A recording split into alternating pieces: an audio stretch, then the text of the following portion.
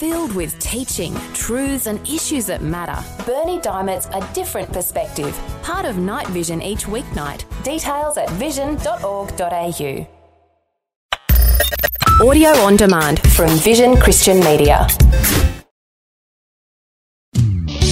Want to win in life's challenges? To know the will of God and have more passion for Him? Practical help right now with Tak Bhana and Running with Fire. Welcome to our Christmas week, Christmas message. And hey, I trust that it's all going well for you. Only a few more sleeps until Christmas.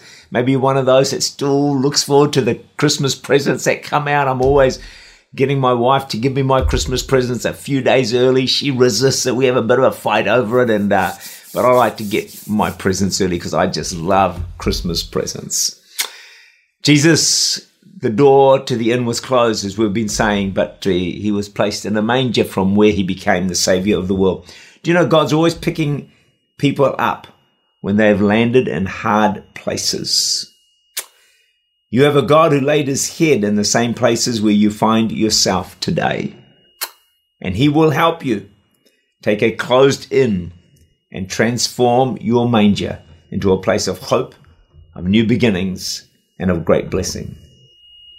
Here's a simple key for all of us. Make plenty of room for Jesus in the inn of your heart. That's really my message for this week. Revelation 3 verse 20.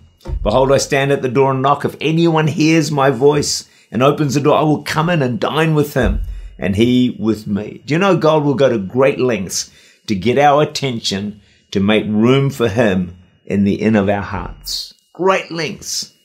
John the Baptist saw a dove and it helped his faith. Let me tell you the story of James Whitaker. He saw a seagull, and as a result of that, he believed. You ask, how did that happen? Well, James was a member of the crew that flew B-17 Flying Fortress, captained by Eddie Rickenbacker. October 1942, they were reported lost at sea. The plane had run out of fuel, crashed into the ocean. 9 men spent months floating in 3 rafts. They battled heat, storms, and sharks. After 8 days, their rations were gone. They needed a miracle to survive. One morning, after daily devotions, Rickenbacker leaned his head back against the raft, pulled his hat over his eyes. At that moment, a bird landed on his head. Rickenbacker caught it, and the crew ate it. The bird's intestines were used for bait to catch fish, and the crew survived.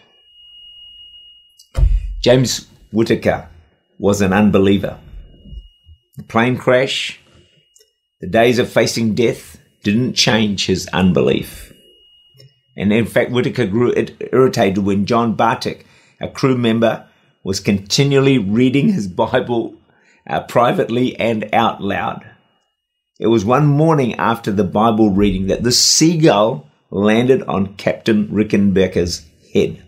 At that moment, through a seagull, Whitaker became a believer. Why? Because that seagull led to their survival. Isn't it amazing? The extremes that God will go to reach one lost person with the good news of salvation.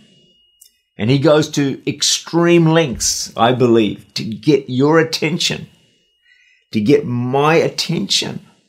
Why? So that we'll make room for him in the inn of our hearts. Remember the birth of Jesus. There was no room for him in the inn. He was sent out to a cold manger, a place where animals were kept. No room was available to Jesus at the time of his very birth, when he came into the very world that he created. So the challenge I leave for you and I leave for me as we come into these final days into Christmas, please, let's make plenty of room for Jesus in our hearts. Let's think about it, focus on him, dwell on the saving grace of God and not get lost in all the busyness, the stress, and sometimes the difficulties that Christmas brings. I do pray that your Christmas this year, you'll make plenty of room for Jesus in the inn of your heart. Tak Bhana is the Senior Pastor of Church Unlimited in Auckland, New Zealand. For more information, to make contact or to listen again, look for Running with Fire at our website, vision.org.au.